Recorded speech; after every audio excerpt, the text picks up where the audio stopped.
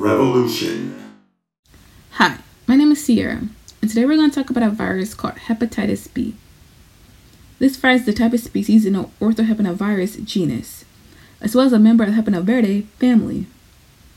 This virus causes a worldwide known disease called hepatitis B, or HBV. HBV causes liver cancer, and the vaccine that was invented for hepatitis B was one of the first anti-cancer vaccines. The virus was discovered in 1965 by Dr. Bertram Blumberg. He had won a Nobel Peace Prize for this. He worked with a microbiologist named Irvine Millman to help develop the blood test for the virus that blood centers were using in 1971.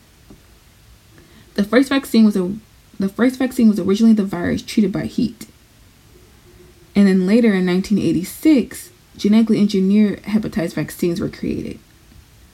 We should care about understanding this vaccine because it affects everyone, and some people carry this virus around with them their whole lives. This virus is a partial double DNA strand molecule that usually replicates by reverse transcription and has between 3,182 through 3,248 base pairs, depending on the genotypes. The hepatitis B genome includes 4 open reading frames for viral proteins. These 4 groups are surface antigens, core protein, polymerase, and protein X, whose function is unclear but may be connected to this virus's influence on the development of liver cancer. Therapies and vaccines continue to advance in the hopes of finding a cure for this disease. In 2015, a study published in the Journal of Clinical Biology demonstrated researchers improving techniques of identifying this virus throughout all 10 different genomes found in patients. They designed a mix of primers based on sequencing from over 5,000 HBV patients that would help in creating a more analytically sensitive PCR amplification for detection of this virus.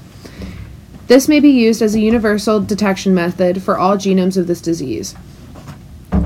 In 2012, researchers set out to identify the functional effects of HBV viral integration into the human genome in hopes of indicating how this virus connects with liver cancer.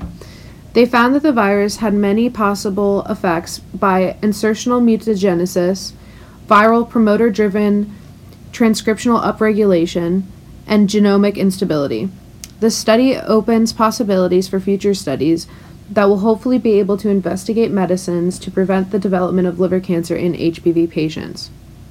Research continues to develop our understanding of this virus and the diseases associated with infection, and a cure for patients is on the horizon.